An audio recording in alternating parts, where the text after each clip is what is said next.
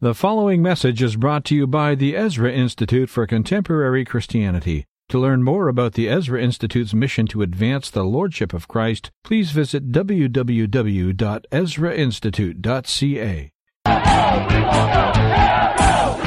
Most irresponsible, disgusting pig alive in the world. Shut up for a second, please. We're in a cultural war, How do you think you are talking to me like that? I resent the fact that your implication that only you are an idiot. The culture war is back.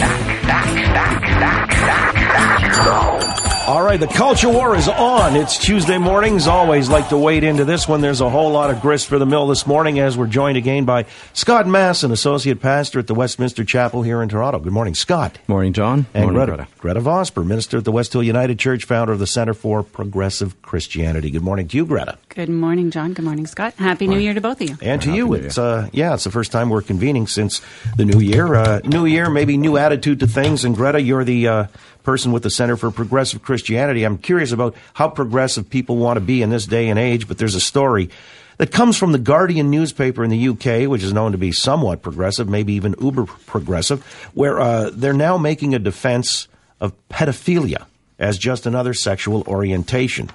In other words, suggesting that it's the way people are wired through no fault of their own. It's a sexual orientation just as heterosexuality or even homosexuality. And critics are saying, well, this is just part of an ongoing incremental creep towards normalizing the abnormal and the aberrant.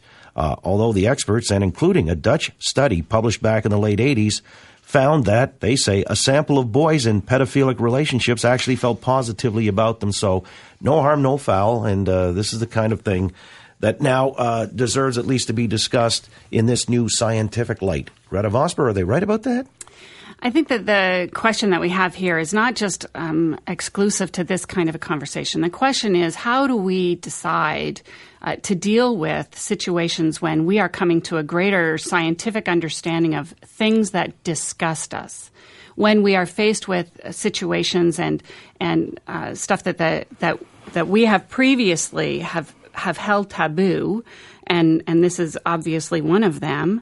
When the scientific community starts saying, this is a normal thing, how do we cope with that? What kind of fences do we put around that to care for people? So you don't like the current response that says these people are aberrations in society and we got to lock them up and throw away the key?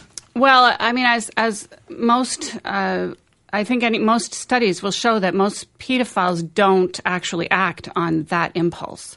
That sexual predators are a different story, and sexual predators, of course, are not confined to pedophiles, and they're not confined to homosexuals or heterosexuals. All right, so they're across the just board. So we're straight on our definitions, it's anybody who has an inclination, sexual preference for young boys primarily, or just young people, minors. Right. And if someone has a predilection for that and they don't act on it, then no, you certainly wouldn't lock them up and put them away. Well, I guess you can only, this is like Minority Report, you can't start convicting people of crimes they didn't actually commit. But still in all, the idea that somehow this move to understand pedophilia in a new context as a sexual orientation, Gretta says, we have to have that larger discussion, Scott, or do you see this as a dangerous development?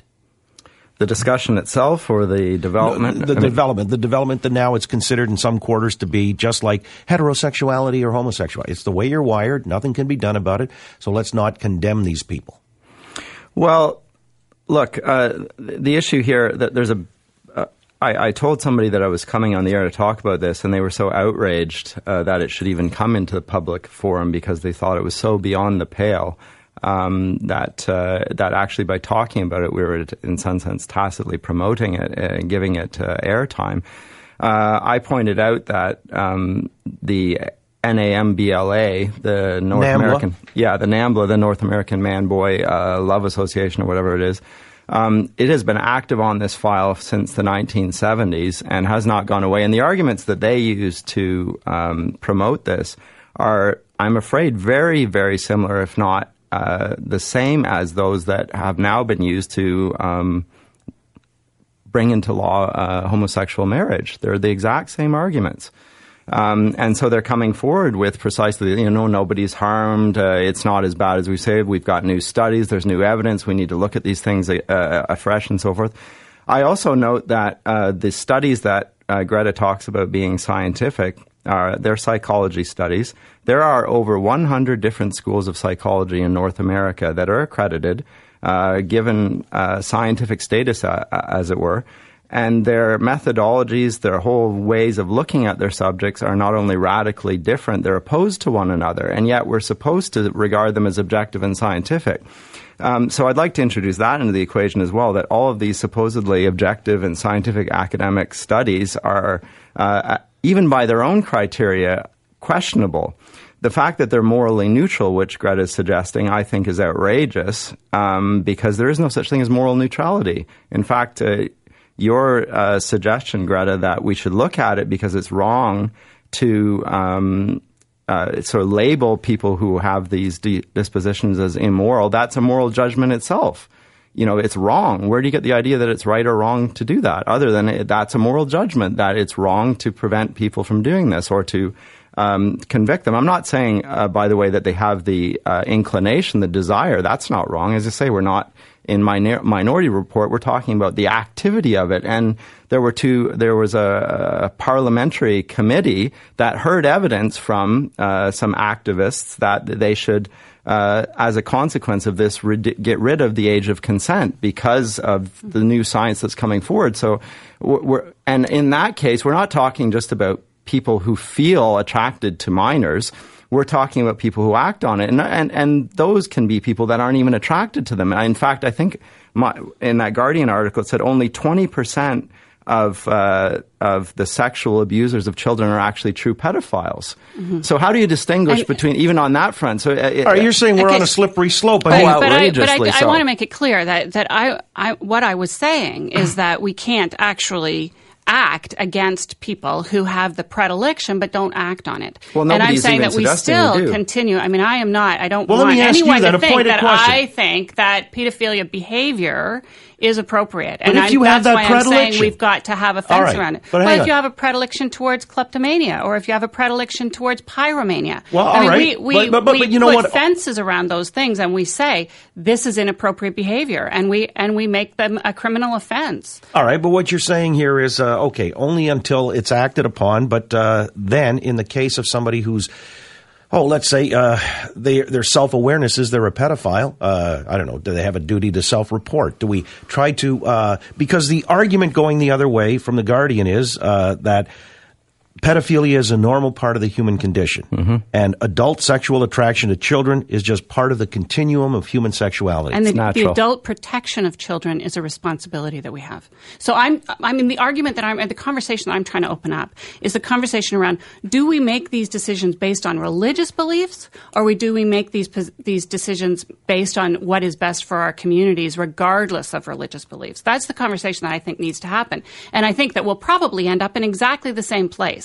But until we decide how we're going to make those decisions, the next thing that comes forward will have the same argument. So let's step back, have the conversation about how we make these kinds of decisions in our culture, and then. But this is why we're having this discussion. When we're disgusted with the next thing that comes forward. Hang on, Greta. This is why we're having the discussion. We're having the debate about what we do, how we're framing the question. See, when Scott says the same arguments are being used today to whether it's rationalize or justify pedophilia, as had been used with homosexuality back in the day, that it was considered a disorientation. Exactly. Well, hang on. Extramarital sex, the same thing. Well, all right. So what you're saying is that's just part and parcel of the same thing here. So Scott is striking a cautionary note. I don't mean to put words in your mouth, Scott. No, you're right. saying if the same arguments are applied, ultimately the same outcomes will be affected.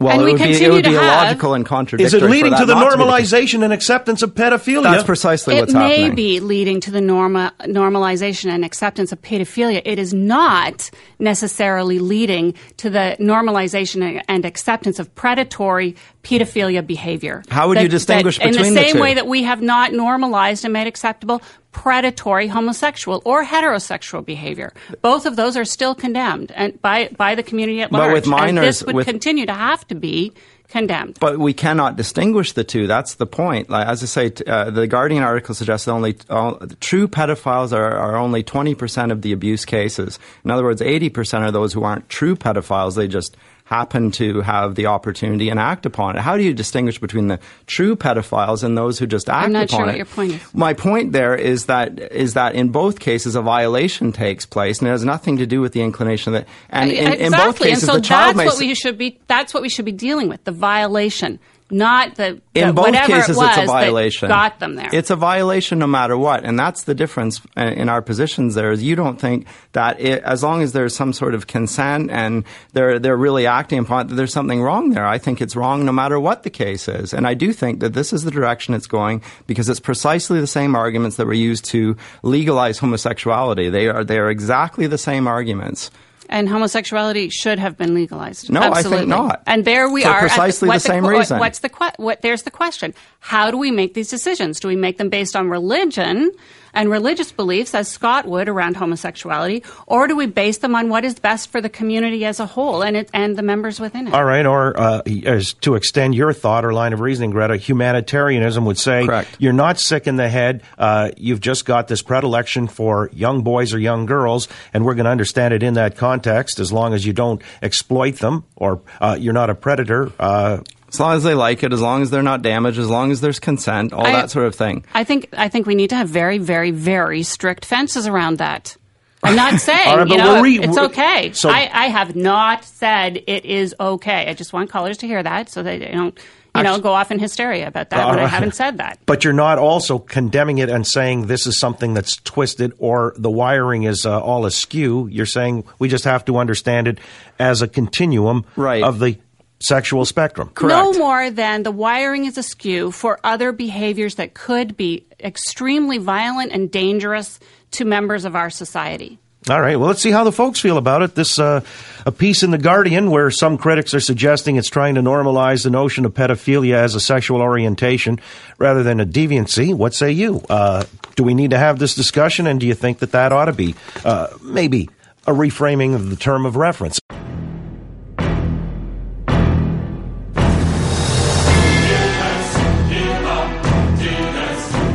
All right, we're back into it with our culture warrior, Scott Masson, the associate pastor at the Westminster Chapel in Toronto. Gretta Vosper is the minister at the West Hill United Church, and discussing, amongst other things, we started on this issue of pedophilia, where studies are coming out of Europe, and The Guardian, the newspaper that's known to be somewhat to the left, has suggested that we need to re-examine the whole notion of pedophilia.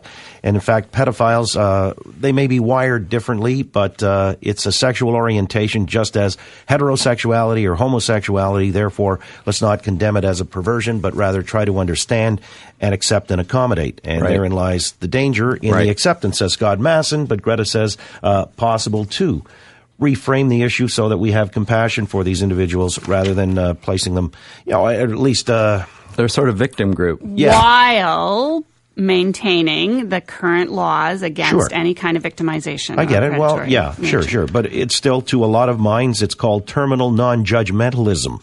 Correct. Because it moves us from viewing pedophilia as absolutely unacceptable to an issue that has room for debate and perhaps even accommodation and acceptability. So let's get to Gary in North York and your thoughts on this matter. Gary, what do you say? Hi, John. A couple of quick points. To sit there and say that pedophilia is just a natural and another sexual orientation is completely false. You know what? People have cancer. It's a disease. People have leukemia or polio. We try to treat them. We know that pedophilia causes irreparable harm to minors who are not sexually mature and prepared for those relationships. And to actually sit there and say that's not the case is false. So it's a completely false argument. And then to base it on scientific studies, there's a growing body of evidence that a lot of these scientific studies which are not peer-reviewed are actually manipulated. The data is manipulated to reach particular outcomes. And it's irresponsible for a paper like The Guardian, if they don't have peer-reviewed studies, to actually cite some of these studies as scientific evidence to make their points. And do you know that these articles were not peer-reviewed? Are you saying that they weren't peer-reviewed? There's a lot of articles that media states or uses to make points all the time that subsequently become peer-reviewed. Shall we go to the biggest one ever? Al Gore, not that I want to get into that subject, but Al Gore in his movie turning around and making all kinds of outrageous scientifically based claims which were later debunked. So it happens all the time. There's a lot of bias in the media, and they use science to try to make points, and the science has been manipulated. Okay, but on caller on this, it does seem to have. See, this is the conundrum. There is a movement, and there are two eminent researchers that testified to Canadian Parliamentary Commission last year, and also the Harvard health letter of July 2010. They said that pedophilia is a sexual orientation and therefore unlikely to change. So this is not junk science. I happen to think it still is junk science, but it's official junk science. It's in the Harvard Mental Health Letter, and it's being testified before the Canadian Parliamentary Committee. So it's not just as crazy as it sounds, or it is as crazy as it sounds, but it's, as I say, it's gaining a hearing in circles of scientific respectability, and as a consequence, I think it is of genuine concern, and it ought to concern the public. All right, so you think there are the shifting sands of social mores in play here. As a matter of fact, there's another study between 98 and 2000 out of the University of Chicago that claims such relationships entered into voluntarily are, quote, nearly uncorrelated with undesirable outcomes. In other words, if they don't harm any of the parties, they should be accepted. And so that's the risk is the acceptance, I guess, and that's really the nub of the argument, whether or not we're ready to go there. And again, with certain social strictures, as we do apply laws in other cases, Gretta says, how we deem consent. I mean, you need to we need to identify what consent means. All right. Like who has the ability to have consent? We don't need to identify children that. Don't have that ability. We don't need to until a certain point. All right, let me get Gary in here in the beach. Gary, what do you say? I'm chomping at the bit. Science doesn't have a darn thing to do with this. And who the hell didn't predict this? 4 IQ points and below. Further on down this slippery slope, I believe that an extreme backlash against alternative sex lifestyles is inevitable. I predict that there will not be a gay parade in 10 years because of the backlash. Thanks, guys. All right. It's always been a part of the community, I'm afraid.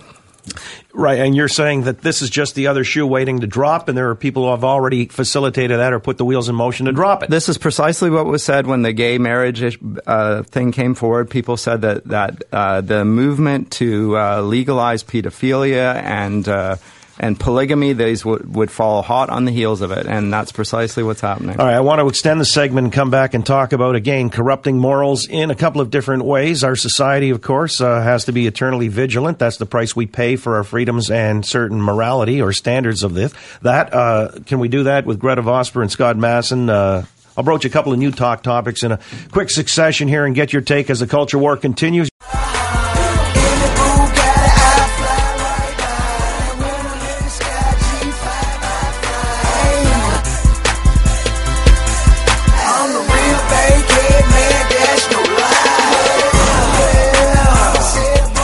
Well, there you go. Yeah, the dulcet sounds of Shoddy Low. Shoddy Low is an Atlanta-based rapper who's also got the ignominy of having 11 kids by 10 different women, and now his life is going to be portrayed along with the brood in a reality show coming down the pipe in the springtime. Oxygen Media has served up this dollop of gold. It's called All My Baby's Mamas, a 1-hour reality special, and it features the rapper, who's, by the way, he's got a 19-year-old girlfriend, just 1 year older than his oldest child.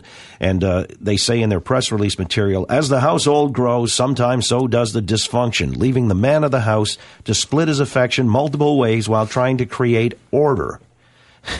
Will there be a conflict over a family holiday? Who needs school supplies and who holds the household finance purse strings? Or can these feisty babies' mamas band together and live peacefully as one family unit? Well, you know, it's drawn a lot of scorn, and there are some folks who are suggesting that this is so inappropriate, it's corrupting the morals and values of, wait for it, American youth. So now we've got to ask ourselves if there's sometimes a point at which, I don't know, the federal regulator steps in and says, you know, this is just too down market and it's wrong and it's corrupting, so it ought not to be aired. It ought to be banned, in other words. There used to be movements to ban things, you know, in certain cities and things like that. Comedy acts that were considered offensive would be banned in Boston. So I'll start with you, Gretta Vosper. I mean, do you think that there's a time and a place for the FCC in this day and age to ban this kind of stuff? I think there's a time and a place for a parent to pick up a remote control and turn a television on. I mean, this is, as I said when you suggested this topic, there will always be a new low. This is just. It's shoddy. I don't know. The whole reality TV thing is a low. It's a major low. But now, what are we saying here? A guy with 11 kids by 10 different women, and he's getting some FaceTime, and he might turn into, who knows, he'll parlay this into greater wealth and whatever. Yeah, how can we condone this as a conscientious society, Scott Masson? I don't know how we can. I do find it interesting that that the idea of a slippery slope is accepted by Greta in this area, but not in the area of previous conversation. I think this is culturally accepted. I think serial monogamy is culturally accepted. So it's not that I think this is a moral issue. I just think, why do we need to put this in front of people? This is like boring. Well, but if people watch it, apparently, I guess it isn't boring for them. Yeah. I mean, according to your argument that there is no sort of every moral practice is equally valid as long as it's natural, as long as there's consent. I mean, it doesn't really hold. It doesn't bear scrutiny when you compare the pedophilia case to this case. I agree that this is depraved and outrageous. My concern about the FCC regulating it would be the fact that the FCC is regulating it.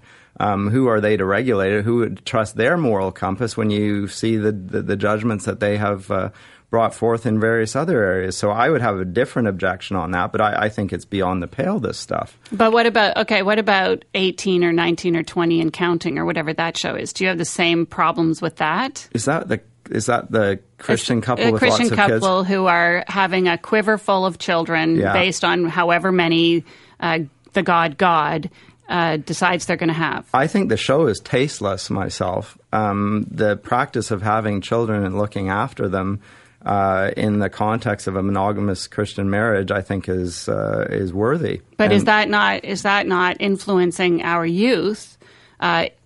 Who will be the ones who are inheriting this planet? I get to see any signs of evidence of monogamy amongst couples and widespread children bearing being a social problem that we're dealing with. But it is a social problem. We've got peak population hitting this planet, resource depletion, climate change. That generation is going to have to deal with some incredible challenges. So if we encourage all of our children to have 20 kids, I mean, imagine what exponentially going to be like in a little while. That has just as many moral implications. All right, absolutely. All right. Does it have as many moral implications? I mean, what we're talking about. And here, are they not even more serious? I mean, although this guy is still having 10 kids, which drives me nuts. No, 11 kids by 10 different 11 women. kids, excuse me. What's his name? Shoddy Low? That's a great name for that guy. Yeah. He's a rapper. And again, it might just celebrate a lifestyle. It's just off the charts with its promiscuity and profligacy and the question. But I guess there are First Amendment rights here that will be,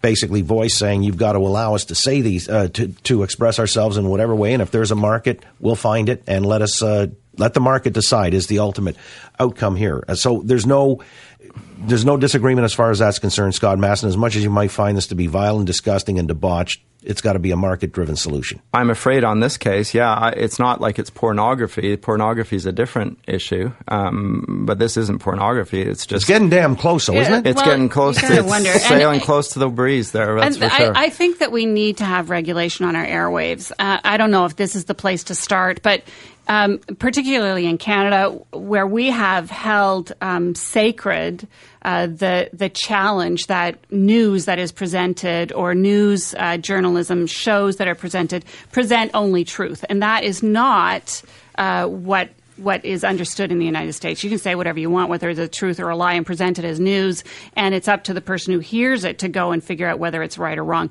So those kinds of regulations, I think we need to have regulations like those in Canada, whether Shoddy Low, and I saw you rocking to that music, John. Oh, yeah. Well, whether Shoddy Low should have his own show that's is what, really the problem really is he was rocking with his baby mamas, and that's created the dilemma that isn't an exemplary thing for society. Abraham, you wanted to weigh in on this? Shows like this, do you think there's a place for the regulator or the state to step in and draw a line? No, because in the U.S., this is common practice for the culture that the people are from. So let it go. And the thing is, the family that's having a monogamous relationship with 20 children or whatever they're having, that's great because that's showing family. That's why India and China are killing us when it comes to population and control over other countries. So if a monogamous relationship is loving and has a lot of children, go ahead. But out of this black honey boo-boo, let it go. Let them mush their minds. Who cares? Who cares? Well, all right. The other idea, and I'll just go in rapid-fire succession here, is a story. It's a tragic one out of Belgium, where two brothers, 45, they're twins, decided they didn't want to live apart. They're deaf to begin with, but going blind by the doctors, the prognostication. And so what they're saying is, or they did back in December, we don't want to live in that state. And they were euthanized. That was their wish, to be euthanized. I'm not sure the distinction between doctor-assisted suicide or euthanasia, but still in all, Belgium allows for it, so does Holland. Can you see on the grounds of compassion that it was their right and prerogative to do this, and therefore you would support it, Gretta Vosper, or do you think this is a dangerous development or a slippery slope?